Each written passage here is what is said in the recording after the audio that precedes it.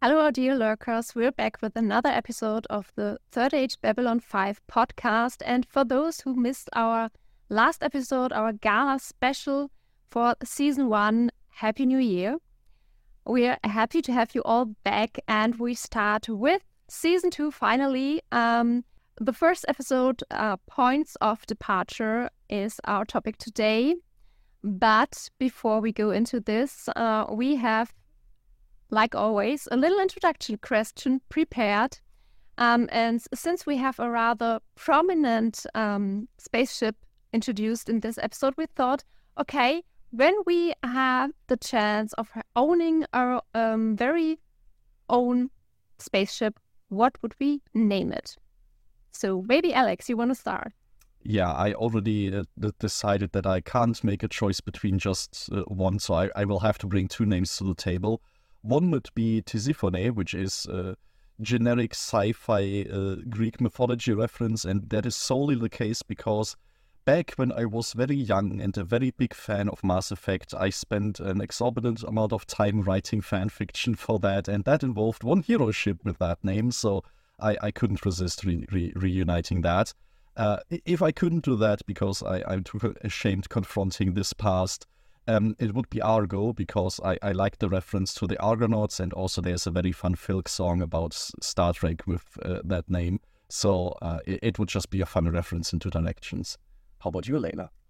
I think I would call my ship Malleus, as in magical and spell, and I of course had the evil spell, like the damaging spell that often witches were trial for Malleus Maleficarum I had in mind. But I think Malleus is just the better the part of the name that is easier to handle. That would probably be my wicked ship, probably a ship that goes rogue at some point. My ancestors were pirates, for real, actually. So, yeah.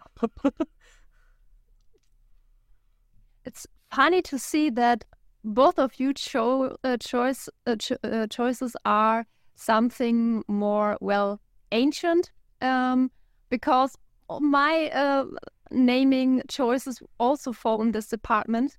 And also in the Greek mythology, I would go for Medusa, just because I really, really like this idea of this figure, though more of a broader spectrum, that's a more modern take of this character. And the other, because I can't decide just on one also, would be the Argonaut, as you already mentioned before. So, interesting to hear now would be, our dear lurkers, how would you call your own spaceship? And maybe, does it have anything special? Because I am certain if I wouldn't be able to visit the Zen Garden at B5, then I would certainly have something familiar on my ship just to where I can lock out everyone else to keep to myself. But enough of that. Let's go back to the episode. And I'm not sure if I would manage a good summary of this one. Do you have anyone? I can do one if you would like to. Yes, please. Okay, points of departure. Well, we jump right back into the action where season 1 left off. It's only a few days after the president was killed, Garibaldi was shot, and as we learned, Sinclair was called back to Earth to sort of be debriefed on the entire situation. And it's Susan Ivanova left in charge of the station, and she seems pretty overwhelmed with everything, although she keeps the crowd following her fairly well in check. And we get a new commander on the station who very quickly gets permanently assigned here. It is Sheridan, aka the Star Killer, who is not a choice that the Minbari will be very happy with. And as it so happens, the Minbari bring somebody new to the table as well. It's the Tragati, a ghost ship or rogue vessel that has kind of gone the same path as yours, Layla, apparently, and looks to reignite the Minbari War. And this is the big imminent crisis that needs to be resolved. And I would say this is sort of the big thing, the big hook of the episode, unless I forget something major. No, I wouldn't say that. I mean, throughout the entire episode, Sheridan tries to give his good luck speech, and if that is any indicator for how much luck this man is going to have, we are in for a very rocky season, because he very barely, with 5 minutes to spare, does it.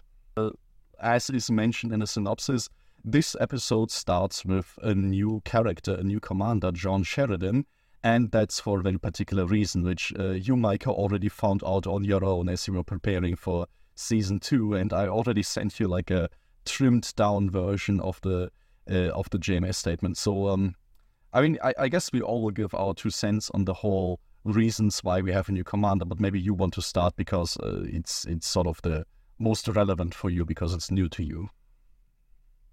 Funny thing, though, before we go to Michael O'Hara, is that when John Sheridan appeared, I remembered that name because a friend of mine, she's a bit older than me, she watched it when watched Babylon 5 when she was little, and I remembered her telling me about the series, but not in a way that I was like hooked and I have to watch this too because I was way too small then. But I remembered this name because I like I don't know, that's me and some words, I don't know, I have this weird connection that I sometimes memorize random words, and this is one of them. So when he appeared, I was like, oh my gosh, I have a travel back in time because, yeah, that popped up again. Even though I had this rather funny, nice moment there, I was rather sad seeing Sinclair go, even though I was sometimes a bit harsh about the character. But yeah, well, what happened with Michael O'Hara was, I don't know how to describe it, but I felt really sad about it because that's something I wouldn't wish for anyone. I think this very much reflects sort of the reaction that everyone sort of has with that, and it's pretty well established that in general the cast of Babylon 5 has gone through some rough times in terms of many of them having died way too young, and Michael Harris is certainly the most tragic of these examples. I mean, the easiest way to explain what happened is, I guess, referring to the way JMS described it, where during the shooting of Season 1, it became apparent that Michael O'Hara was having some sort of psychological issues, up to the point where it really bled over into paranoia and was a strain on the relationship that he could have with his colleagues, because under stress he was just not able to function very well and was heading to a psychotic break. And the issue was, if you have this condition and you go to the producers and say, hey, that's an issue, the show is basically going to be dead in water. And that was an added pressure that was put on top of Michael O'Hara, where he was basically given the choice: either you seek treatment or you are responsible, at least in his mind, you are responsible for everybody here losing their jobs, which he felt he couldn't do. So what they did is work out a way for him to continue working on the show for this season, somehow get through it. He was assigned somebody who was helping him out with everything. They started taking care of making sure he had the space that he needed, wasn't put under the stress, to somehow both let the season of the show finish, let the show continue, and also not jeopardize his career, because it could also very easily mean that this is the last show he ever had. And they did manage to work this out alongside JMS, who also provided then financial aid and stuff beyond the scope of the show. And at least for a time, this also meant that Michael O'Hara could get the help that he needed, could get on medication and lead a life for a while longer, although sadly, eventually, due to also complications with this mental illness, he died fairly young. And at that point was also the first chance that anybody got to talk about this openly, because everybody agreed for as long as he was alive, they didn't want to make this the main issue to not jeopardize his career, also probably just let him live his life on his own terms for so long. And it's just one of these examples where in retrospect you only can really fully understand what was happening. Like, a big part of this is people who watched the show in the 90s didn't get any of this explanation. And for me, this is a big part of this, that everybody involved there was not only worried about getting help and dealing with with this issue, but also doing so in a way that was sort of forced to adhere to the 90s circumstances, where that kind of situation could have easily killed the show. And that, just as an added pressure on top of everything, is pretty unimaginable. Though even he said, Michael O'Hara said, okay, tell the people what happened to me when I die, just to open up the awareness to these mental problems. I think this is a really tough and brave thing to do, because even though if you're dead, there are still a lot of people of your family and everyone else you leave behind that might have to handle certain problems with that. But still going that way is, I think it's really brave, especially in that time. Absolutely. And the dedication that is also behind that, not only having the bravery of going out with that, but also this awareness of how important it is. Like he mentions, and if we can show that this can happen to anybody, including the star of a TV show, that opens up things in a way that maybe make it easier for future generations to deal with that. So definitely for this business environment, a great step forward. And I mean, this is also why I'm so glad that this has been continuously made an issue that first people on conventions talked about, now people in podcasts talk about. It's part of Babylon 5 in a way of acknowledging these issues and talking about them, just raising that awareness. So which means in terms of the show that this is the first and definitely not the only or the last major production-related issue. That means the show has to move on in a very different way than was originally planned. Nobody plans for the main character to be swapped out after the first season, so you will already see that this is not only a show that is praised for being well written, but also for being very adaptable. And some of that we see here, because we get introduced to a new character. It's not a recasting, it's not letting Sinclair die off screen, which I'm also very appreciative of, that they decide, no, we somehow have to move the story forward, and we do so in a way that leaves also every opportunity open, maybe for Sinclair to come back, or for things to be written in a different way, and for a new character to take over this mantle. And I guess this will be also a big part of our first impressions that we are, as always, going to give. Yes, the first impression of this episode, well, I have to say I had to hold back to not watch directly the next episode, because I feel that this episode has much more drive, much more energy than the previous ones. But I think part of this different energy flow here is that we just have one storyline. I mean, one could say that this whole speech thing from Sheridan is a subplot, but I don't feel it goes too much away from the main line, so I wouldn't consider it differently. So yeah, we have just this one big plot here that gives you the feeling of, okay, you're finally there in this place on Babylon 5 and this universe and the people, even though a lot is messed up and differently, but it's like it's finally starting. The big things are happening, and we finally get a really big answer. Yes, surprisingly not at the end of the last season as the big resolution, but right at the beginning here. It's an interesting choice, and I completely agree that this is a show where things start getting into motion. And I think for me this is in both because of two things. Mainly, for one, Sheridan as a character, I feel, is a lot less subdued than Sinclair. He is somebody who is a lot more energetic and moving things forward on his own accord.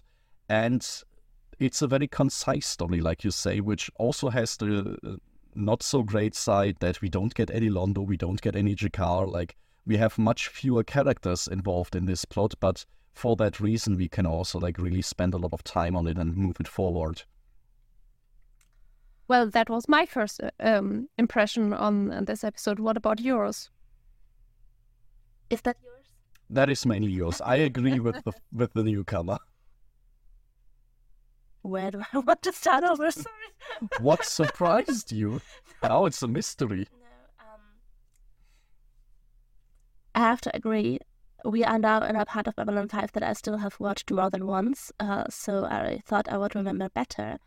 But this time I was surprised how early on Sheridan actually changes the energy. And I also felt that the story was a lot more straightforward and that there was so much more explosive moments in there. And I think for me the interesting thing now is, and it's still interesting, although I know what happens next and which character evolves and which way I still feel this catch, that is, I totally like this new energy. I like how much more active Sheridan deals with everything, but I don't know if I can trust him because he was sent by Earth.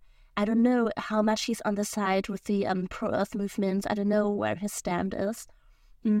I see that he's very good in his military tactics, that's something he's very good at, but I don't know, can I put all of my trust in him in all of the situation concerning Earth that I've been introduced to in the last season? And that's very, very interesting, I think. And so it really leaves this mixed feelings that are totally sparkling inside of me right now. I think I can only add to this mixed feelings because he's not only somebody sent from Earth Force, he's close to the elements of Earth Force that we've been very critical of. He speaks directly to the president. He was the first choice of the past president. So with both of these characters that we were very suspicious of like, man, they have like pro-Earth policies and stuff. Now here we have the guy who was sent there by them, and you can understand why. He's the guy who killed a whole bunch of Minbari in this war, like eked out a big victory. And I mean, he is very sympathetic, I would say. He is very young, dynamic, smiling a lot. He likes his oranges, and he's very conscious also of the fact that maybe this is more trouble for Babylon 5 than anything else. But still, he's definitely somebody who approaches situations from a very different angle than Sinclair did, and how well this is going to work, I don't know. I thought with the end of season 1, we had just learned that if Sinclair just sits down and does the diplomatic thing of looking through regulations, then he is very good in his position of Babylon 5. The problem was always when he jumped into his Star Fury and wanted to be the action hero. And when I look at Sheridan, he kind of strikes me more as another guy that is very much going to be an action hero rather than somebody who's going to pore over regulations. Yes, but you also see that he's really good at it. I don't want to say that Sinclair was bad, but you see that he has this, he definitely has an interesting angle and an interesting calculations always going on in his head. But what I also found interesting, and I think that still counts as part of my first impression, is that on the one hand, you have him as this close to Earth and close to Earth Force person, but then you also see that he definitely jumps into situations and has, for example, he constantly has in mind that or comes very fast to the conclusion that Elen could be in danger and saves her. So that's definitely that just that he so fast jumps to that, oh God, we have to take a look at her, although he has never seen her before, and has this view and this understanding of this is my crew and whoever it is that I protect. And then on the other hand has the courage to really stand his ground and to really annoy this Minbari person who's probably Grey Council. And then in the end, you also see how he doubts his presence there. So I really feel like this episode constantly leaves us in with every situation you have to guess new of, is he doing this well or not? What is he saying next? How are they reacting next? I think that's, very, very well written because it leaves his position open a lot. have a bit mixed feelings right now because you already dived in quite largely from the whole who is Sheridan, how do I feel about him, and yeah, I have a few things to say about him too, but I would put this off for later, so we have a bit more of a structured going through this episode. Otherwise, I think I would go on too many topics we had to discuss anyway. I think this episode makes it relatively easy for us. We have one big plot to follow, so let's try and do that a little bit, and then we can see if during that our opinions on Sheridan come through. But I can already tell you I will largely agree with what this one says. I think we are on a pretty similar wavelength there. But before Sheridan even arrives on the station, I think there is two big scenes that we can talk about, and the first one is Ivanova in charge of Babylon 5, and it is one scene, and I absolutely love it. It channels everything that she is and everything that her character is into one, like, compact package, and it's absolutely amazing. Just also to illustrate the nightmare that is organizing a place like Babylon 5. So maybe let's start there. How did that serve as just a way to get back into Babylon 5? Yeah, it felt a bit like a funny welcome gift because, yeah, Ivanova shouting at the, I don't know what they were, some ambassadors, maybe some labor representatives, guild members, just everyone. Just everyone mixed together, running behind her. And I mean, you even understand a bit of what they're shouting. One of them is complaining about a seating order. Like, oh my God, how old are you? 5? And yeah, when she's moving, I think it felt a bit like the casino, or at least something familiar. And all of them flocking behind her, and she's like, don't explode, you can't kill all of them. And then the next scene when the elevator opens and all of them who followed her are quiet and staying there and listening to her, and she is moving out of the elevator and everyone is looking after her like, I survived. Mm-hmm. And then they remember who they are standing with and start arguing again. It's I love it. It's a very good sequence. And I mean, it's a funny welcome, but at the same time, I think it does serve a very important purpose of showcasing, okay, we have this guy that is supposed to be commander of Babylon 5. What does this mean? And it means delegating a whole lot of stuff. Like, if you don't, and Ivanova isn't really in a position to do that, you have to micromanage everything from foreign affairs to the seating order of the next council session. And it's just not going to work that way. So I think it just presents, this is what our new captain is going to have to be able to do. And on the other side of the spectrum, we get like the wonderful introduction sequence of the Agamemnon, who is just done dealing with hijackers of sorts on the frontier. And I think it's just a nice illustration that this is a completely different beast, but I cut you off. Yeah, before we go to the Agamemnon, what I really found interesting to see in this scene with Ivanova is that I don't think any of these would have tried this with Sinclair. No. Because he's complete different kind of type. He has a different kind of standing. And from what he has done up until now, people respected him to a certain degree and didn't, try to piss him off.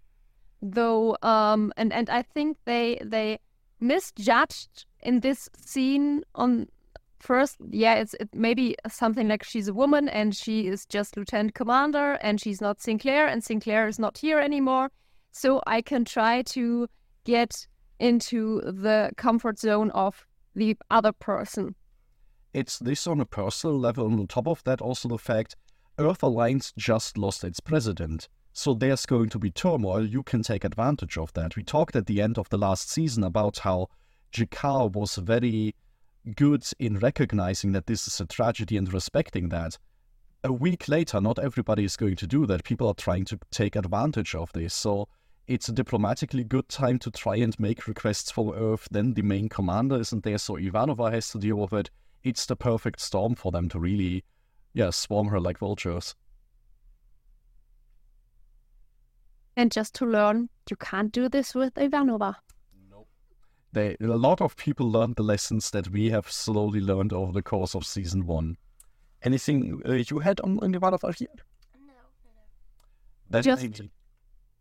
putting a little fan flag out for her. Yes. But then let's quickly move over to the Agamemnon, which I already told you this, Micah. I love that somebody on the set building team decided to make like a little Agamemnon emblem to put at the back end of Sheridan's office for the one scene that we see it, where he has been doing frontier duty, which is just a nice element for me to see that this is also something that Babylon 5 has. Like, there are ships like the Enterprise just kind of cruising around on the frontier and dealing with daily problems, which is an important job, I'm sure, and a big responsibility, but completely different than leading Babylon 5. And for the first few minutes of the show, this is what is really emphasized, and Sheridan himself comments on that everything from the oranges that he can eat now to his quarters, to his responsibilities, is going to be a big change for him. So it's not only me as the audience that has to adjust to this new captain, I also see that for him it's an adjustment too. And I always found that like a nice little parallel to open up. Yeah, well, I have to admit, I was more hooked up on the name of this ship because Agamemnon, mostly known for his participating in the Trojan War, or more likely indirectly inciting it through his brother Menelaus, who had his wife stolen from one of the sons of Troy. Though there is a bit of a mixed viewpoint, some texts are talking about like that she went willingly with Paris. Then are other versions where he stole her, and so whatever you prefer there. The important part about Agamemnon is, though, or for me in this case, is not that he was victorious with the Trojan War, but that he is cursed, because he is a descendant from Tantalus, which was cursed from the gods because he stole, I think, ambrosia and nectar from them, and it's like a few generations that were cursed. And the curse is one of violence and traitorship, meaning that they are always connected to violence outbursts, and that in each generation there is one person that turns against the family, which in Agamemnon's case is his own wife, that kills him when he comes back home. There's a lot more I could tell about him, but that is the important part, the traitorship and the killing part and the violence part, because that was the things I was a bit projecting to Sheridan, and was wondering, okay, which of these things are relevant or will become relevant for him? Because, I mean, there has to be some reason you name this ship Agamemnon. Absolutely. I mean, okay, you can say he was a warrior and he won the Trojan War, but at least for me that wouldn't be enough. We've already commented in season 1 on multiple times the ship names of vessels just arriving on Babylon 5 and such, that they were usually some kind of a relevant reference to science fiction or so. So you can assume if they name the ship for the new commander of the station, something like that, that's gonna have some relevance. And I think you're already on a pretty good track, just keeping in mind these are elements worth projecting on this character, or at least at his background. Keep this in mind as we move forward. We will spend quite a lot of time with Sheridan, so who knows? Anything else on the earlier parts of the episode, or do we slowly move on to the ruminations on Minbari's side that are happening? I would like to talk. I would like to talk about the new intro. Oh, Very much so. In between all the actual plot scenes, we get a new intro. I couldn't find out who was speaking this because I'm not really good with these kind of connections, because I always have someone I can ask that immediately tells. It's Sheridan. It's Sharon's voice. Okay. I kind of guessed it, but I wouldn't have heard it. I wouldn't be able to decipher that. As a fair point, he will re-record this voiceover. So in later episodes of this season, it might sound a little bit different, maybe even a bit more like him. Yeah.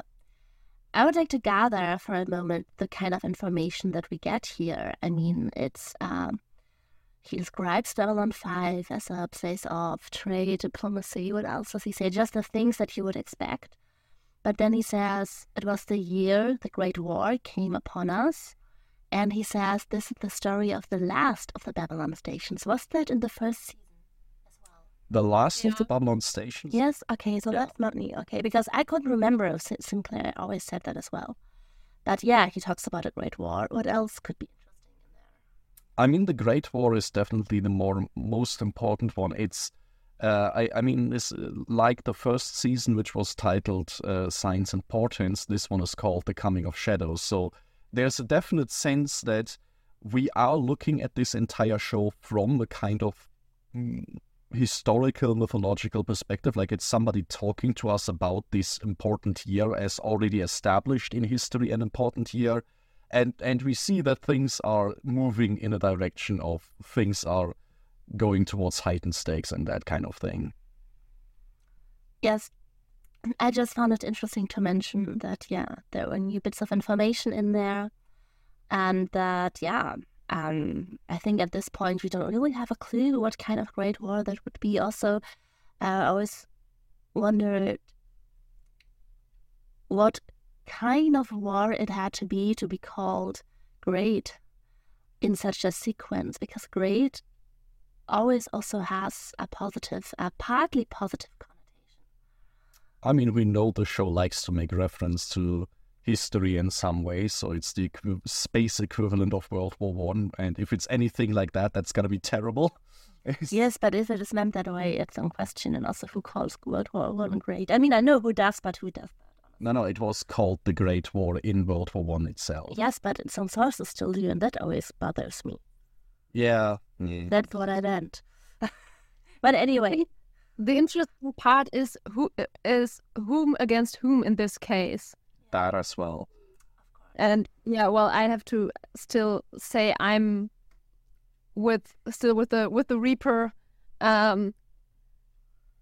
challenge here going for me, because it just feels so similar to what's portrayed in Mass Effect. This entire episode is about preventing the Great War from being between Minbari and humans again, so let's hope they continue successful in that. But it does kind of open up this conflict, right? Babylon 5 is this great place of making peace, and we watch this show tell us that the Great War is coming, so... Also, what would make this war interesting enough to be told? Like, why is the story surrounding around that? Because, I don't know, my basic idea would be it has to be something else. That was also why I watched it first, because I felt like if we had a new war between, full-blown war between Narn and Centauri, it would kind of be a side story, more or less. That was my idea when I first watched it, I mean. And opening that up between humans and Minbari could be interesting, but I felt like it all was lacking a kind of spark. There had to be an extra connection, an extra thing to make this narration so noticeable. And I had no idea what it could be. The first time I watched it, I was really like, how the hell do you tie all of this together? And how?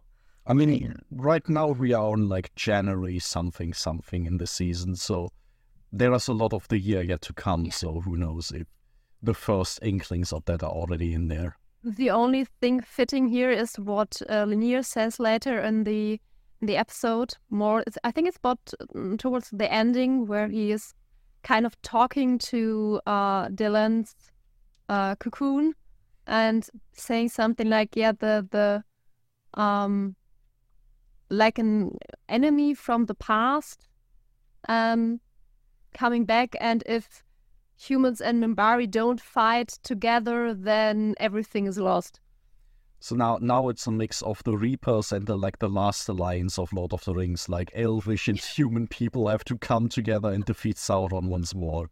So we can kind of see on like what level of mythologized stuff we're talking. I'm so burning for this one reference to something you just said that we will get eventually. Yeah, right. You can't talk about it yet, but it's gonna be great. But before we jump to the end of the episode yet again, maybe let's talk a little about, because you already mentioned Lennier, what the Minbari are up to in this episode, because it's quite a lot. We see a lot of different Minbari in this episode. We get a lot of visitors to the station. Really shocked to see the first Minbari with a beard. Right? We Yes. didn't know they can That do is shocking. I think they can only do that if they turn evil.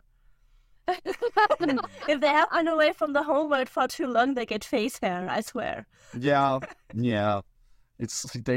Maybe this is the one hint to human souls that they had. Just started growing beards and they got really mad about it. I know, multiple things are happening for one. I'm very happy that Lennier gets a major role in this episode, because he is basically tasked with doing what Delenn couldn't do, seemingly at the end of Chrysalis, which is inform Sinclair about everything that has happened. Sinclair's also not there anymore, so he has to talk to Sheridan and such. Revealing the big mystery, and this in and of itself is very momentous, because if we go back to the beginning of season 1, Delenn was under orders to kill Sinclair if he ever got close to the truth.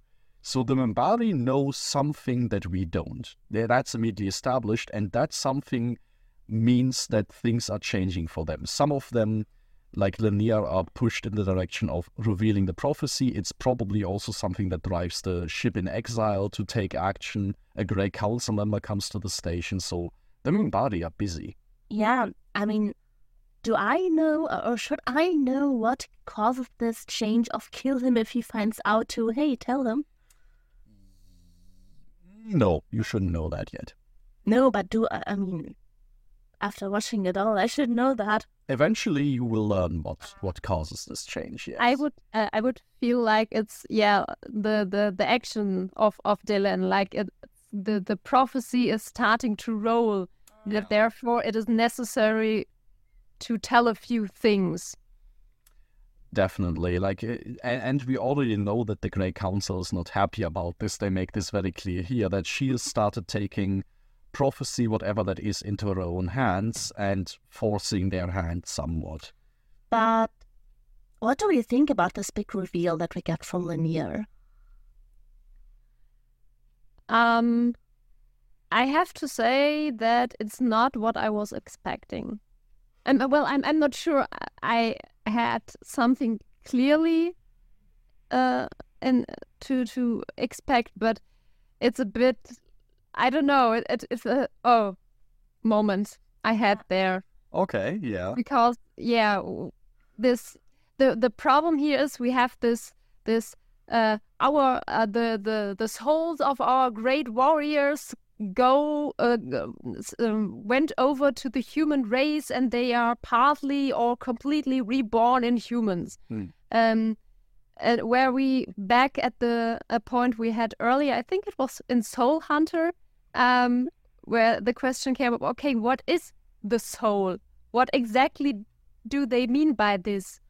And yeah, since it is obviously for the Minbari something they can they can verify. Verify. What is it? Maybe it's the term of soul that's too spiritual there for my own point of view to feel comfortable about it. But I don't know. I thought something bigger. It remains to be seen if we get a satisfying description at some point of what this soul thing is actually about. But I agree, when I first watched it, I felt like this big reveal of humans having Minbari souls was meant for a kind of big episode or even season final that we did not get to see anymore because of all the changes that were made. So I felt like this was kind of given to us now because the story was taking a whole other turn where we needed this information, but it felt like, okay, so now I have this information and now what? Because I feel like it belonged to another story that was kind of crouched together here. That's an interesting way of looking at it from slightly this like meta perspective. For me, it's very much this realization of stopping this war because you have, in a small circle of hooded people, verified the soul status of humanity. That's a terrible reason to stop a war, or to start a war, or to do anything like big political with it. And it looks to me like the Great Council knows this, because they know if we tell our generals this, we are not going to be in power anymore, because this is a terrible rationale to have. And like more than anything, like whether or not this you believe in the soul stuff and what to make of all this mythology they spin around it and their prophecies, that's all fine and good. For me as a human member of Earth was this to tell me, oh my god, the Minbari are absolutely unpredictable. They will like start wars and end wars on some like weird spiritual reasoning that they themselves don't really understand or believe in. That's a terrible partner to have in any kind of international relationship. This is terrifying. They have very powerful ships, and by all accounts, they are some weird group of like spiritual fanatics. This is horrible. And I'm not sure if I would see it this way. Okay. If you think about the Minbari, just from the Minbari side, they believe in this whole soul stuff. Sure. Yeah, it's like it's for them it's normal that they have this the souls of the people dying, that they will come back in some way. But the point of our souls are going somewhere else to a different race. I mean, this is something like I'm not sure how to say it. It's hard to verify for a large group. It's not like it feels like it's something where every Minbari had to go there and to check it themselves, to see it for themselves, to believe it, because it's such a big thing. Yeah. But it's still for if they would do this, it would work out for them. On the other hand, you have the humans where it's such an abstract thing in comparison. Therefore, it's problematic in itself. I don't think there is a way to make you believe this on the same, even remotely same level as the Minbari would, because it's something so abstract, so abnormal for the human race, and therefore I don't think that there is any kind of circumstances where you would say, that's why you stopped the war. I understand, completely agree, but I don't think that would happen in any way. So, but also because we still don't know what they are talking about. We don't know what they are measuring. We don't know what they found out when they talked to Sinclair. So I think it's hard to make a judgment on that right now. What I find interesting maybe, and that's maybe where we can take it to another level, probably interpreting this story for now, is that there was war and Minbari stopped killing us because they found that we share something, and they call that souls. And so we had this brutal war that almost defeated all of humanity, and it could be stopped because between two species that seemed so different, there was found a similarity. And that's kind of like a metaphor in this story as we have it so far that I find kind of tempting. What I wanted to add when it's about the perspective of the humans to this new information, about what stopped the war, I think even though maybe it is through the production circumstances that this information got there, but I also like the idea of that it's put there on purpose because it's such a problematic thing. It's a rather easy explanation because it's not something complicated. In that there are different things you have to consider. Just this simple point they realized, but because it's so abstract and distant, you can't get around this. So you just have to accept it, but you're always wary about it. And also somehow get what I'm trying to say about it. I think it sticks as this problem, and it also doesn't resolve anything, which I think is a very important aspect of this. You can go through the entirety of season 1 and feel like, if only I fully understood where their disagreement came from and how it ended, I can make this war meaningful, or maybe make all the death that it brought more meaningful. And this is the kind of thing where you can learn about how this war ended, and it will be an explanation, but it's not really going to make anything much better for it. Like, nobody is going to be comforted by the fact that Earth was saved because of some alien prophecy. Like, that's not going to make things easier. And so as much as I also like to condemn the Grey Council for their weird shenanigans, I can completely see why they would keep this a secret. Like, how do you deal with that kind of reasoning? So, I think it's underwhelming insofar as it's not a very big revelation that you can work with, but as an in-universe reason, I think it makes a lot of sense. Yeah, but it's unsatisfying. Yeah. You finally get the information you wanted all along, and then you have it, and you don't have this feeling, now I know it. Yeah. But, oh, really? That's it? And I think this is rather realistic there. Because, I mean, if you... I don't want to think about big things, but like if you're a child, like, I want to know what's in this... in this a box I'm not allowed to open or whatever, and then you open it and papers, and you were, I don't know, expecting Narnia or something like that. Yeah. And this kind of feeling here fits in there perfectly, for me at least. I think for me it's part also this thing that things only make sense in context. This is a great explanation, but like Layla already alluded to, as long as we don't know exactly what the Minbari were measuring and doing, what they understand as a soul, it's also kind of a non-explanation. They give me a bunch of words, but what this concretely means, they still don't really explain to me. So I'm just left here and like I said, putting a whole lot of faith into them that what they are telling me has some kind of basis in reality. I have to make that assumption because otherwise I'm really just interacting with lunatics. But it's also still going to leave me uneasy about this because it doesn't really, help me make future decisions very informed.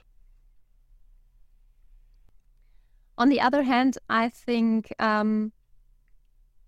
it felt for a moment like it's a fake answer or just a half answer. Maybe there is more to it, but it also is real enough, or at least I would think it's real enough through Lenier's actions or reactions when he is telling this story. So he believes in what he is telling.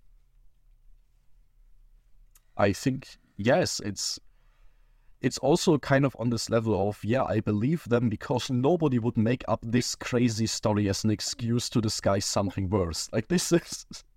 I have to believe that they are completely serious about this because otherwise they're terrible at their job. I mean, it leaves us with this question of what do Minbari understand for soul? Like, what is a soul? What did they find? And when we go back to the reading that I've always had on this part of the story, it's interesting to question what is the similarity that they found. Why did they find a piece of themselves that they were missing, that they were lacking, that they need? Why could they find that in a human? What is that? What could this connection be that does not give them this understanding of stopping genocide because it's genocide? But stopping as a historical event this one genocide, stopping that and making all that is happening now possible, what could that have been? And so far we don't know, but that was always something that had definitely caught my attention, because this view on the story, as I had said that from my outside point of view, always really had my full attention, interest at this point. But question, do we know that they would have done a genocide, or would they, is it stated somewhere? I mean, the land says the final assault on the whole world. We don't know for sure if that would have meant wiping out everyone and everything. I mean, it's you are right to question that. It depends a little bit on, what you're listening to, right? And I would assume the answer is somewhere in the middle. You have definitely people that say the Minbari were going to just bombard the planet and humanity would have died out completely. You have home guards saying the Minbari would have assaulted Earth and been repelled heroically, and then humanity would have conquered the galaxy. And the reality is probably somewhere in between, where it would have been something to the degree that humanity probably wouldn't have been any major power anymore. It probably would have wiped out millions of people to the point where it might technically not qualify as genocide, but we are definitely going to wipe out some cultures and peoples in the context. So. And probably bomb us back into the Stone Age. That is definitely possible. I think bomb Earth that bad that everyone dies is also kind of technical, from a technological level, kind of impossible. And we also all agree that we would survive a nuclear war in the one or the other form. So yeah, and it's still something we kind of want to prevent. So it's kind of maybe the Minbari would have come over with their version of a Death Star. So it's completely possible. So it's definitely it's good that you point out this is an open question, because of that will also very much inform how you treat this, how your relationship with the Minbari is also. We see that. But it's definitely in the Babylon 5 universe itself an open question. Nobody kind of knows that. And if you ask Minbari about, they're probably also not going to give you an honest answer, because, who would like to admit to this kind of stuff? But we talked a lot now about sort of the issues of reconciling and dealing with the answer that Linear gives us. Of course, the show also makes a big point of telling us there are many people that just don't do that. The president and Sheridan themselves say they don't really believe in the whole soul kind of thing, so they have to reconcile that. And we have people on the Minbari side of the Tragati who straight up just will not accept this as an order, and probably wouldn't accept this as a solution either. So how do we stand to this entire side of the story? The ship that refused to end the war and now tried desperately to ignite this war again. The problem I see there is on the one hand they have this warrior caste, which is a really big thing in their culture and everything. But what is a warrior without a war? Yeah. So they kind of have no longer a purpose. And I mean, of course, yes, there are a lot of things like I don't know, with the recent events here in Germany, like helping to hold back the floods and everything, but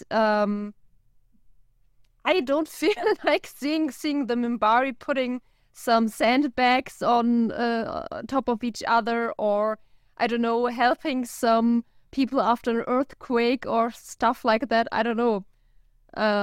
The question is if the military of the Minbari would be used for this kind of stuff. Like here, you can also become a policeman if you are tired of being a soldier at some point. The question is, how does that work in Minbari society? I think we can kind of split this even into two separate questions. The one is, what is a military without a war? Which I think you can definitely make arguments there. So it's one question to talk about the organization as a whole. a different, much more difficult question is, what is the individual warrior without that war? And we already talked in season 1 about the fact that by having the warrior caste as this all-encompassing part of Minbari society, a warrior never stops being a warrior, and that's a problem, because then you can have people like the Dragatis stuck in a war that has ended and no way out of that. And that, I think, becomes a huge problem if you don't provide a way for people to come out of a war and reintegrate into a kind of civilian society, whatever that looks like. And on the other hand, we have that this what was it, a friend, or there were this guy introduced that was from the religious caste that went over to the warrior caste, and I wouldn't be surprised if there were more cases like this. In this, I mean, it's called the Holy War. Yes. In some point, therefore, it means you have more people in the warrior caste, and then, what do you do with so many warriors? And on top of that, we are dealing with a ship full of warriors who are not only cut off from the rest of society because they are part of the warrior caste, they are also abandoned by their leader, which is a really bad thing if you get orders that you don't agree on, and your solution to this is, I'm just going to kill myself, and the rest of my crew is just going to kind of have to deal with that, which, who knows what else this war leader of the Dragati did, but that's definitely not a winning move right there in terms of like ensuring the safety of his own troops. Like, even in the context of being a warrior, that's a terrible decision to make. And I think this isolates them also from the rest of the warrior caste. They have been abandoned by virtually everyone that was responsible for them. Yes, but also we see that in the end, the Minbari only try to disable the ship, try to trap them there to get them home, and mourn them and recognize them as a hero to a lot of their people. So the comments of the Minbari homeworld on these rogue on this rogue crew is not entirely judgmental or negative. Yes, although I wonder, and once again, this is me pointing out a very American issue here again, but I think this is something that is very recognizable, especially nowadays, where, you have a culture that will always talk about the troops and veterans being the heroes, but at the same time not being able to pull through like a proper reintegration program or financial aid for them. So I think this contradiction can definitely exist in a society that will always talk about these people being heroes and them being terribly mourned and such, but at the same time being very, very bad of actually helping them when it comes to coming out of the war and dealing with that. And it kind of felt like this is what the Minbari were also doing here. The Minbari cruiser comes out and only disables them, but really doesn't have any kind of plan beyond that. I would figure if anybody should have anticipated the Dragati destroying themselves there, it should have been the other Minbari of the warrior caste, right? Yeah, maybe this is just my pessimistic self, but I would not be surprised if this whole story would be covered up for the home world. That they, like, I don't know, they tell some nice story of, we finally found the missing ship. They were all dead because, or they killed themselves ages ago. Stuff like that. Just don't tell them the real story, because maybe it's just me expecting this after all the things we don't get told about them. So I can totally see something like, I mean, we already saw there was the body of a great war leader, and the religious caste decided to cremate him because that were his wishes. But what the Minbari heard was he was mystically transcended and his body disappeared mysteriously and spiritually. We have precedent for that kind of thing, so I would assume exactly the same thing happens here, where they decide for themselves what is a heroic story to tell about these people, that they just kind of disappear from the world stage and then running with that.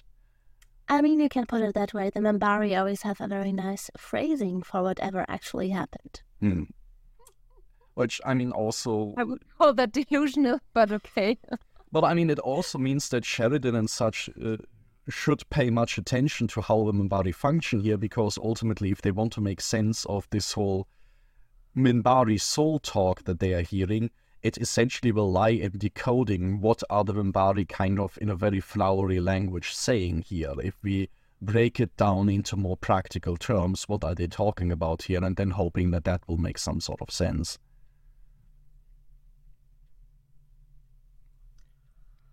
Anything else on the Minbari? Because we didn't look at anything else so far. I mean, I am a big fan, even though I find their entire... Like, we kind of just now established the Tragati is, for me at least, a tragedy more than anything else. I don't really blame them for anything that they do in this episode, because they have been legitimately abandoned by everyone for the past 12 years, and that they have not gone completely insane stuck on that ship is a big tribute to them. I wouldn't expect anything better from a crew like this, and I would say it's the responsibility of the Minbari to take care of that ship much, much earlier before it can even come to a situation like this. And kind of in line with that, I'm a big fan of the portrayal of both their leader that comes to the station and then the commander of the ship itself during the almost space battle, of them like trying to provoke this conflict without doing so, and basically making this a whole lot of testing your nerves on Sheridan's and the Babylon 5 crew's part, of just like, we have to react to this threat in a reasonable manner, but at the same time we have to just show the discipline and the calmness to not take the bait, to not take the first shot, because otherwise this will escalate immediately. I have to bitch about the commander of the ship, though, because, I mean, he is like taking this fake tooth out of his mouth and, oh yeah, there's some poison in it. Really? You couldn't come up with anything else for an alien? Could have taken it out of his head.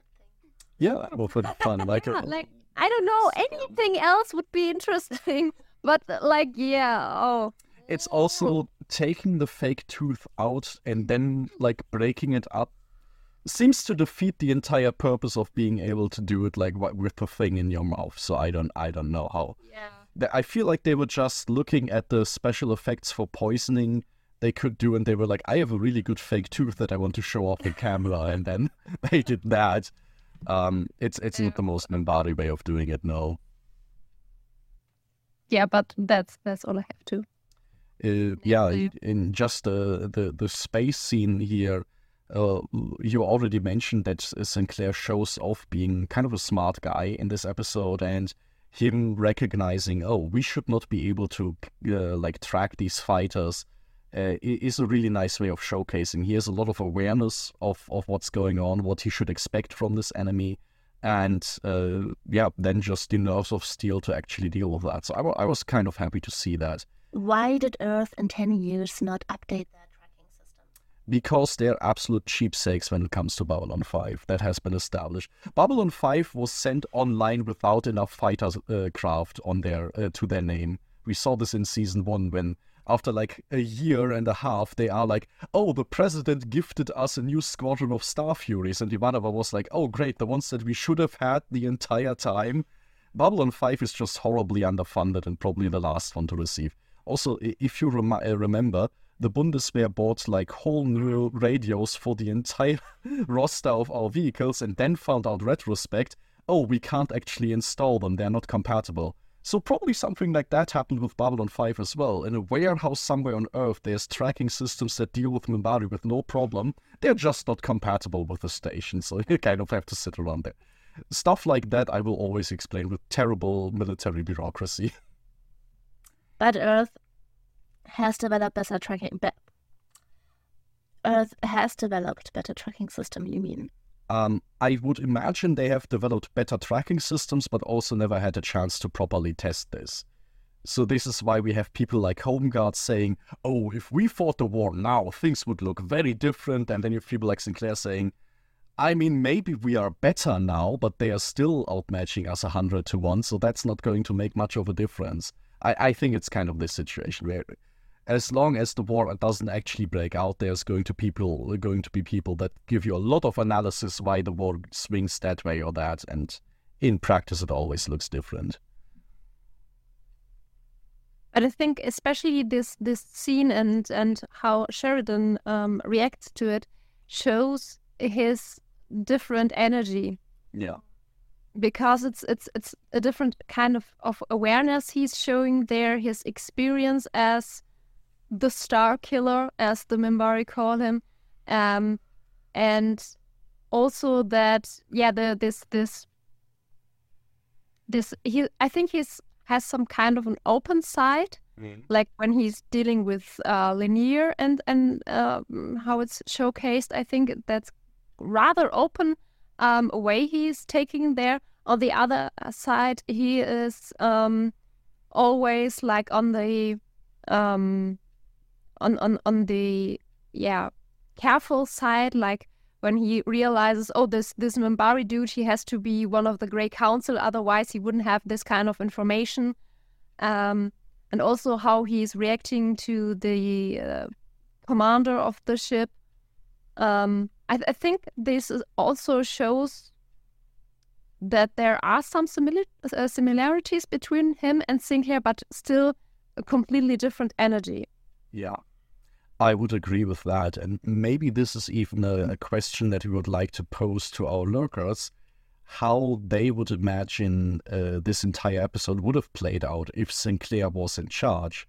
Personally, I feel like Sinclair wouldn't have had the guy from the Dragati in the cell as quickly. I feel like he would have been more adamant in talking to the guy and trying to talk this through, so maybe the guy wouldn't have had a chance to kill himself as quickly with the poison tooth, and that might have been a different avenue to go. I'm sure Sinclair would have found a way to navigate this entire situation in some way, but I'm also sure it would have looked very differently than what we would have seen. It probably also would have involved him sitting in one of the Star Furies facing down the Minbari cruiser. I just kind of have to imagine that.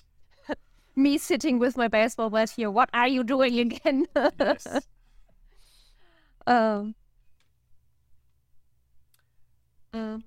I think when it comes to the main plot line, we kind of went through this very unstructured, but I think we hit on every point at some corner here.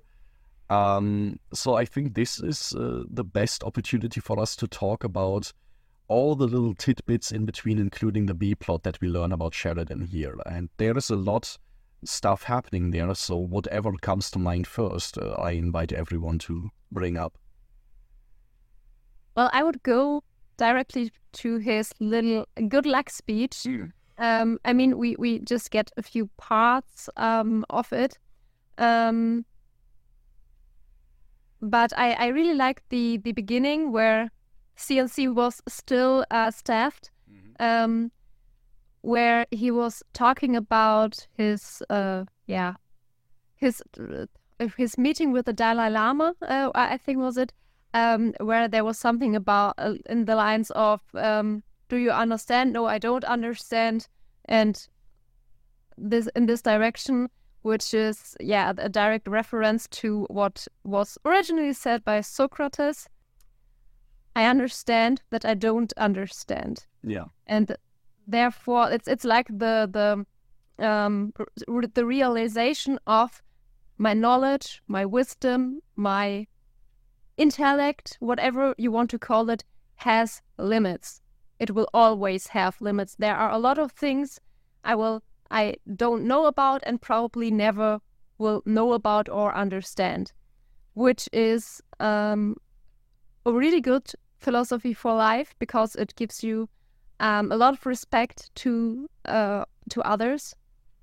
And on the other hand, I think this is like the essence of what the universe is like, especially in space. I think it's more, you feel this more because there's a lot of things you actually don't even see, and this unknown is reflected in this. What you don't see, you can't recognize, and I think this fits here quite well. I think it's completely right, and it also shows the way that he then sort of projects this humble, I don't know all the things, I just start to learn what I don't understand, onto Babylon 5 itself. So he brings it down also to be very humble in recognizing, I've read the reports, and honestly, half of them don't make any sense to me. Crazy stuff happens here, and you have an ambassador in a cocoon. Like, what am I going to say about that? So it immediately like puts him in a very humble position, and at the same time, he also like gears up to really praise the crew here and their competence. So he seems very good at showcasing, like, I'm the new guy here, I will rely on you, and I will seek to make this a crew, a team that really works together, and continue what I was left with. So those all seem like pretty good hallmarks for a commander to have. I also think it's very clever that they use this introduction speech here to tell us a lot about Sheridan's background, which once again is very different from Sinclair. Sinclair was somebody who came from Mars, who had a background in this colony that is kind of the outcast of Earth Alliance now. And here we have Sinclair, who is a poster child, the child Sheridan. of... Here we have Sheridan, a poster child of a diplomatic envoy who was spending time with the Dalai Lama. So somebody who is like in the higher circles of Earth Alliance, I would assume, and is in a much more prestigious position here. And he will have to use different ways of utilizing that. But also through this speech, and especially since he can't finish it, and he does so later. He's saying, like, I do this usually in the first 24 hours when I take over a new command. And since he doesn't have much time left, he's doing it in an empty CNC. Yes. I think it looks obviously totally comically, but also it makes him sympathetic. Yeah. Because he has this little, well, let's say, quirk or, different kind of behavior that makes him more human. Because so far we have this nice guy, obviously, since he's handling the contact with Ivanova, which knows him and are kind of friends like with each other. But this is his non straight way of being, and I really think this is a good way of introducing a new character, especially in this kind of position. And it's very important because Season 1 spent a lot of time humanizing Sinclair in small ways. Now we have a brand new character, we kind of have to rush through this again. And like you say, he has weird quirks, and it tells us he's kind of superstitious. Not in a serious way that he's going to fire people according to their star sign, but he really wants to finish this speech. And once he does, he's very proud of himself, and he, juggles his little orange, which he's also very persistent about, which is also just a weird fixation to have in space. And he's excited about having a normal shower and not having to use sonic showers again. Just all of these elements that tell us he's not just a guy in a shining uniform, but also just a normal human being who has like weird specific preferences and little quirks that he kind of has to adhere to. So I'm not sure if I would call the orange weird, because I kind of feel this if I had the perspective of not eating something like that for ages. Okay, maybe for me it wouldn't be an orange, maybe more like, I don't know, an apple, a peach or something like that. But I could totally understand it if I weren't able to eat this for, I don't know, years, I think he was talking about. Yeah. So I'm with him there, I think. I would say at the point where he brings one into the CNC, where I'm pretty sure food is not allowed, it starts becoming weird. But okay, maybe that's just me. Anything more on Sheridan that we want to talk about? No, I think my first impression already had everything I wanted to say. Was pretty comprehensive. Yeah, I wanted to say something about, since you were so mixed about, do I trust him, do I not trust him? I would go a bit more to the I trust him part because of the way he handles everything and his connection to Ivanova, and of course that the late president wanted to put him there and not the actual one. So he has a bit more points there for me in the case. The only thing or two things that make me skeptical of him are, the name of the ship he's coming from, and there was something I'm not sure which one he was talking to when he got the order at the Agamemnon to The general? was it a general? Yeah. He was like, and there's something else I have to tell you, and then cut. So that's the parts I'm skeptical. Yeah, I thought especially this point that the old president wanted to have him in place as a second option could have also just been another way of that president to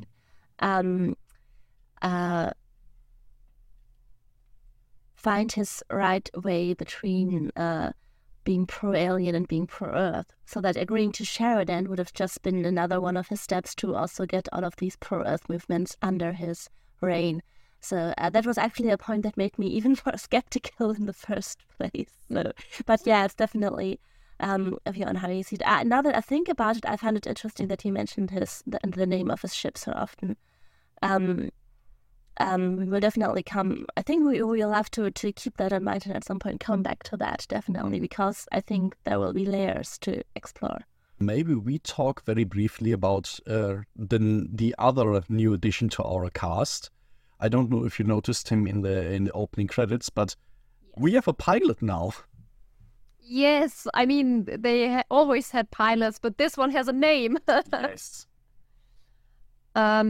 I think I thought this rather interesting because it felt a bit like they were trying to split up Sinclair or his role he filled up so far, which is why I hope that Sheridan won't jump as quickly into a fighter or a spaceship in any regards and head out. That it will be the dude's job for now. I mean, I don't think I've ever heard this interpretation before, but I really like it, splitting Sinclair kind of into the commander part and the hero, I wanna be on the frontline part.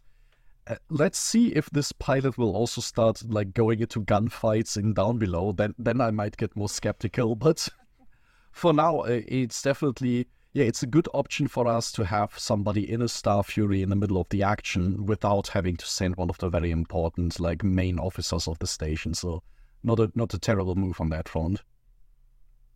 Yeah, I'm done.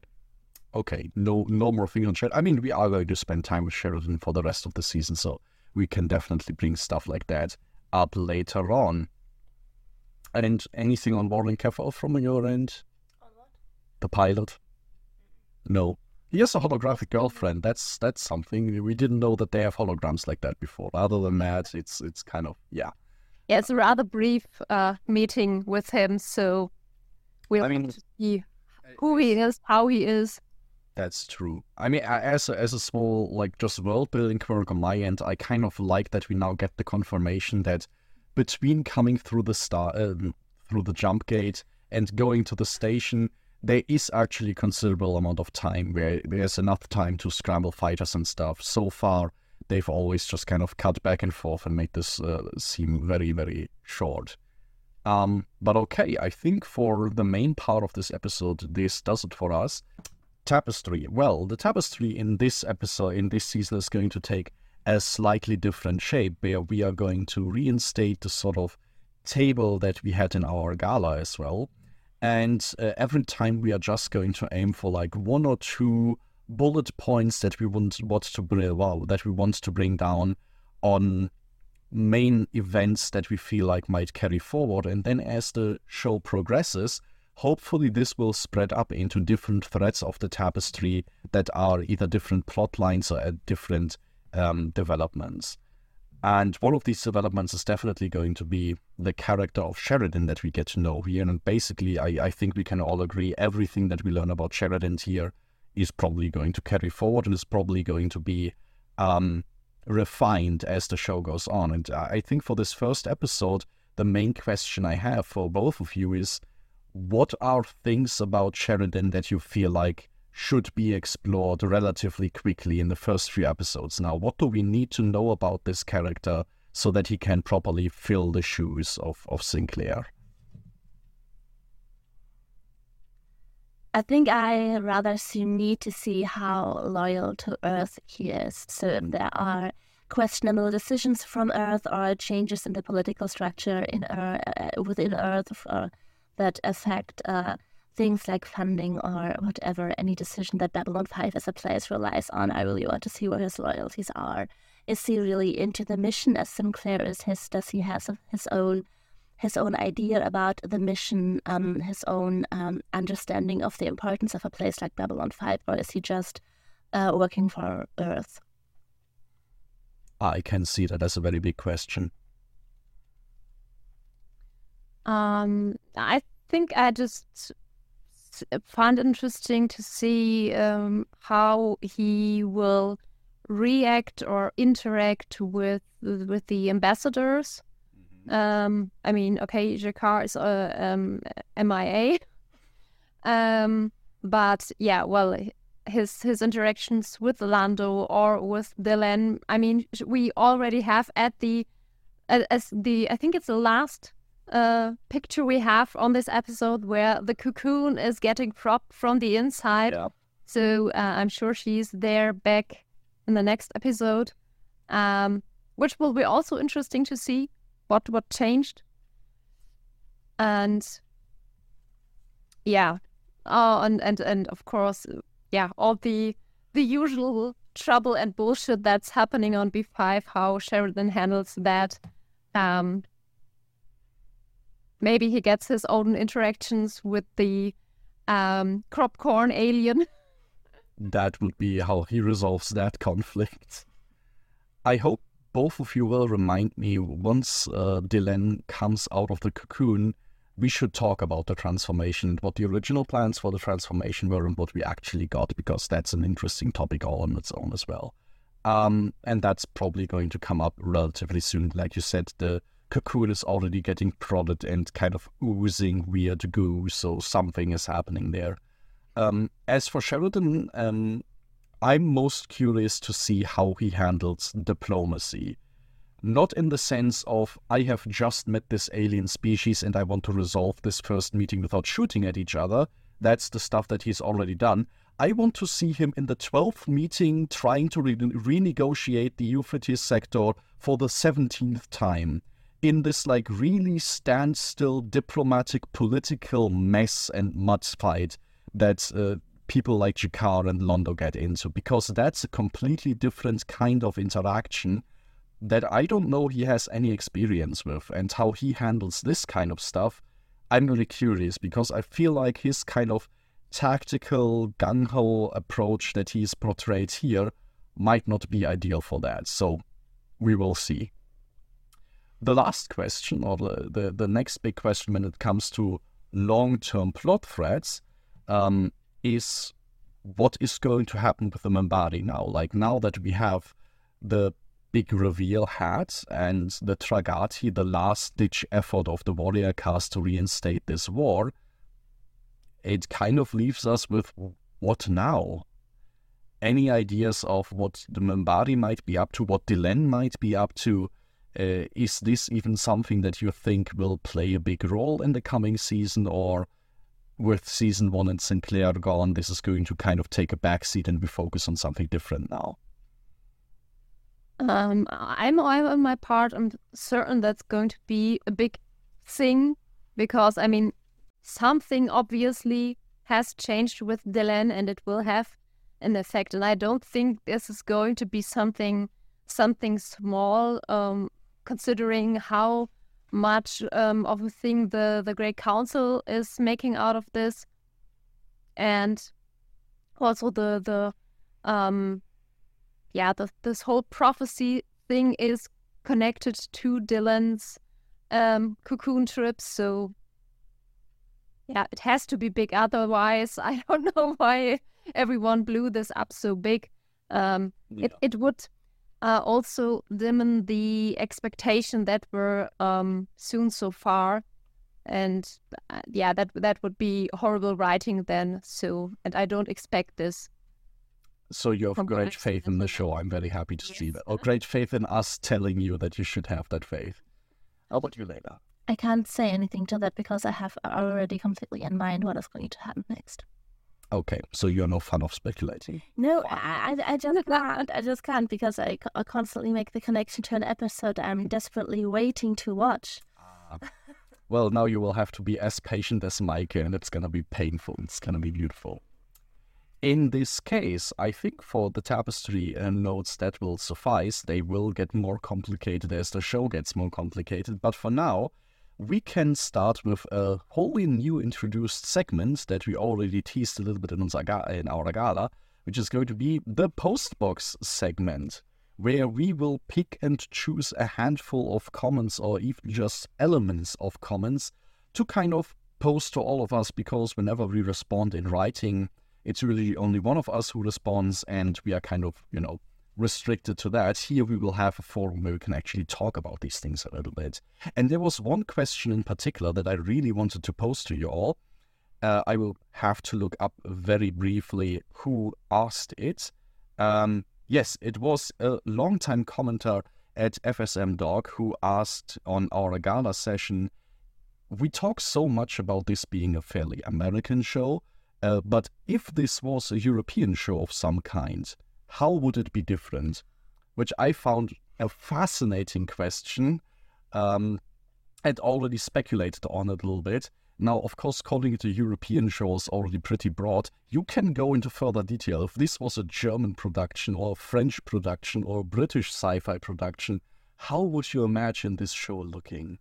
I was just thinking of other big sci-fi productions from Europe that could be compared. Doctor Who. Yes, but that is like a 1 week monster fairy tale in space. That's so different. Yeah. And when I think of French things, I think of comedy and sex.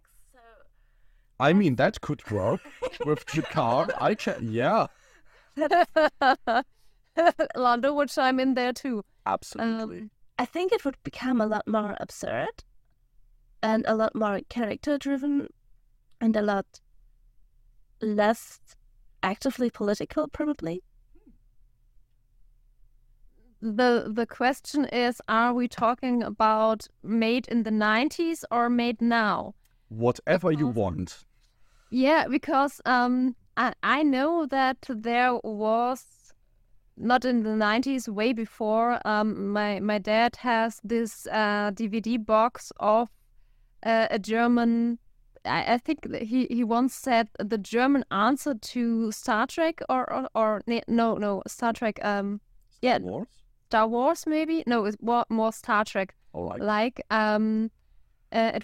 it's called Raumpatrouille Orion.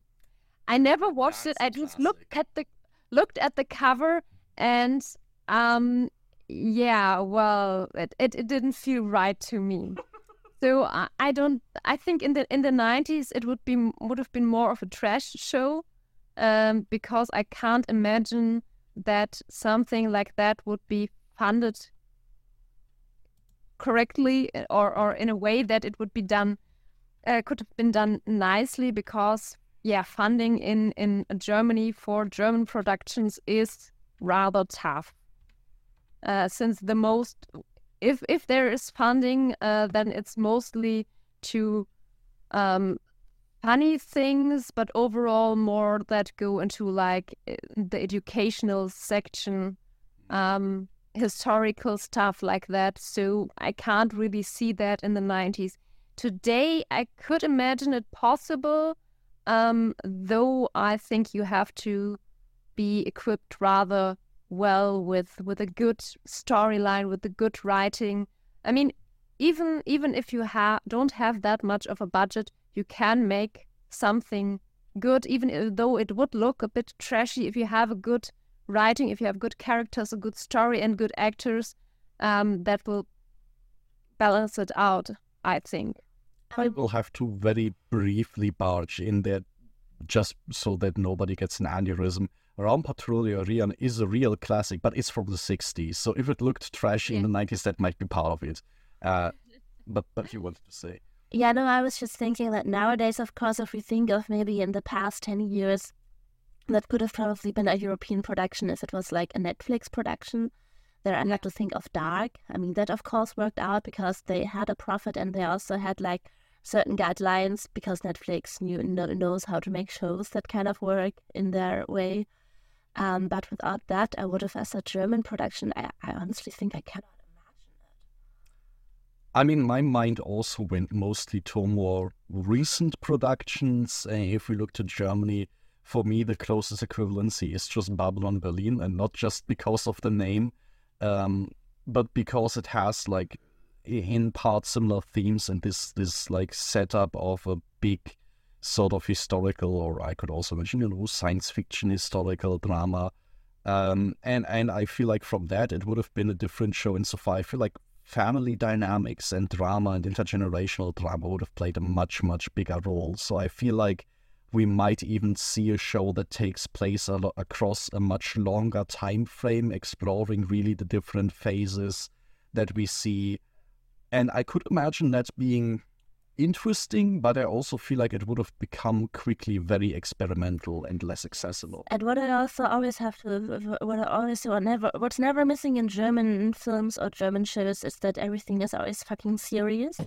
I don't know, people always really like to scream and throw things and smash things, and everything is always explosive and has a very cold feeling to everything, like to the way people speak and behave. Even in shows I have that when I switch from more international productions to a German production, I'm like, why is everything so cold? Why is everyone always exploding? It kind of lost maybe. Depends, I think, what kind of show it is, because if I think of all the productions of here with Elias Mbarek, yeah. I love you. I sometimes even have it in there. Like, what did I once watch? Turkish for Anfänger, and there also was like, this is supposed to be a comedy, but they are screaming in this German way. I don't know.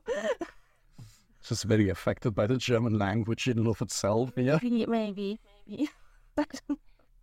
I don't know. I'm not sure if I know enough about other countries and how they produce their shows and movies. The only where I would consider it to be something good would be from the British. Because they have good funding for a lot of their movies or shows, and therefore could be successful. I can't remember if I ever watched something from the Netherlands or I don't know. There are so many countries, but I can't put my finger on it. This was a production from this, and I don't know. Maybe Scandinavian would be worth a look, at least for their crime stuff is sometimes very good. Yeah, yes. Okay, that's and they have always a good feeling for scenery. It's a series from these northern regions. Norway. It's Norway. Okay, then at least I hope it's set in Norway. So I would be very. If it's a Swedish show, I think it's a production from Norway. This on Netflix, the series Ragnarok, which it's really the CGI looks good. The characters are well written. Their feeling for the scenery is working really well. Maybe that would be also an option, but I think it's also a Netflix production. Yes, there we are, Netflix productions again. So maybe, like Netflix, Amazon. I also have to say, with Norwegian or just Scandinavian productions, I have a very hard time imagining those without the sweeping nature vistas. I don't know how I would imagine a show that takes place primarily on the station, like a very expansive Zen garden set, maybe. But no, that will be interesting to see. It would have been a very different mood. Yeah, I think it's just difficult to imagine because science fiction is just a genre that is not so often done, especially when it goes into a space opera. I mean, you have like sci-fi fantasy elements in a few TVs and shows, but I guess this kind of thing really is not done so often, so it's difficult to imagine that. Yes, actually, this strong space station theme, because it's so differently. I have to say, and this is kind of stretching European show a little bit, but if we go into the whole like Eastern European Soviet sector of science fiction, or nowadays Russian sector of science fiction, there are a handful of productions that I think of in terms of having a similar style and scope of Babylon 5 that I could imagine very interestingly, but it would also have a very different spin on a lot of the topics that are in the show. So that would be fascinating to watch, but also a completely different show. Yeah, but maybe also to mention a few other things, because now we've always talked about production value and about more general things, but I guess we very often pointed out how American the show was when there were questions of social security, of social work. And I guess maybe if the show was written or produced by in a more European way, you would have probably, or it's a question like, do you think it would have been written differently? Would there be more of a support net on Babylon 5? Would we have this brown sector with homeless people, with children that get stranded, or would we have written that not completely away? Because of course also here we have that problem, but would there be more mechanisms that we see?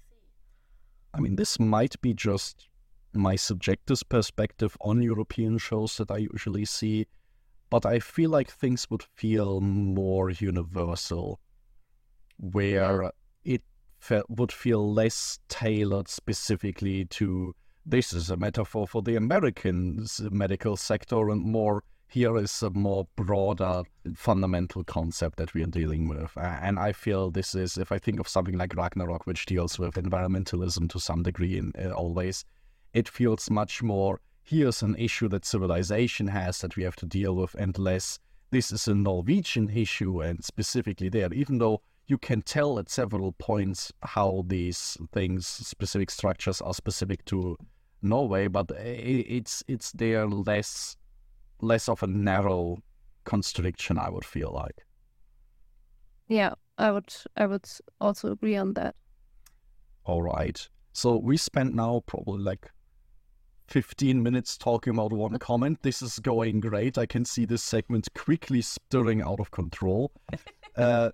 So we obviously will not get to every single character, and definitely not to every comment in full length, but one or two more I would like to bring in that will probably be easier to discuss because they ask less all-encompassing questions like reimagine this show in a different production country. One of our, I think, longest commenting members, he has been commenting for a long time and always writes very long comments at RA Klaus 3, who basically went through the entirety of our reward gala and in many categories agreed with us. A specific exception to this were our picks to villains, where he was surprised that neither Bestor nor Morden made it into the picks, and I can completely understand that. I mean, without maybe a little half of a spoiler. Oh, careful. Morden was not yet active enough for my taste, and Bestor I counted to the main cast, so I didn't pick him. He was in one episode. Yes, but he's important, so my brain just sorted him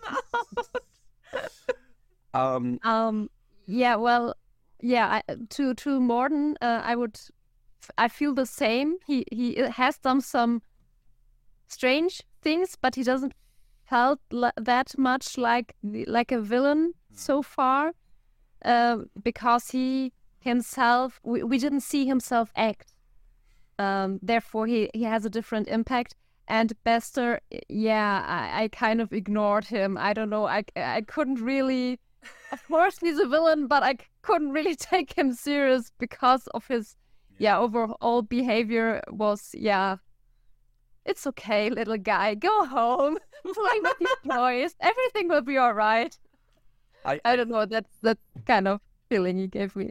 I think for me, Mr. Bester also didn't come to mind because we really didn't deal with telepathy and Psycho very much in this first season. It was a topic that came up very early on with Ivanova and Talia and Mr. Bester and Ironheart, and then for the latter half of the season, it was just kind of there.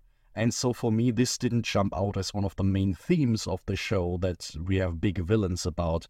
And Mr. Morden, I don't know. You say he didn't do so much, but I mean, he did make a deal with London, and then an entire Narn colony blew up. So, I mean... Yes, but you don't see him acting. Yes, That's why why it doesn't feel like much of an impact. I think that's exactly right. We don't see much of that fallout or impact of this yet, and... The consequences are yet unclear. Yeah, and he doesn't give off very strong villain vibes yet. He's not really working against anybody. He's just facilitating bad urges of Londo, which to some degree Linear also has done, and we wouldn't call him a villain, would we? So, it's just... but I mean, I just wanted to mention it because both of these are cool characters and definitely picks that I can understand, but yeah, there's a little bit of the reasoning why we didn't pick them. All right, the last comment that I wanted to pick is from our Chrysalis episode, and I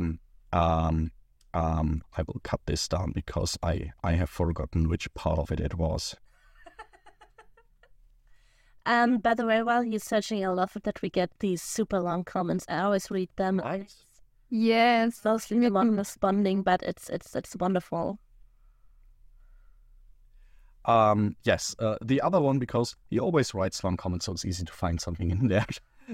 Also from Edara Klaus 3, who was just very glad that we brought up in the aftermath of the assassination of President Santiago, or the death of President Santiago. Nobody knows if it was an assassination because Garibaldi is still in his coma, poor guy.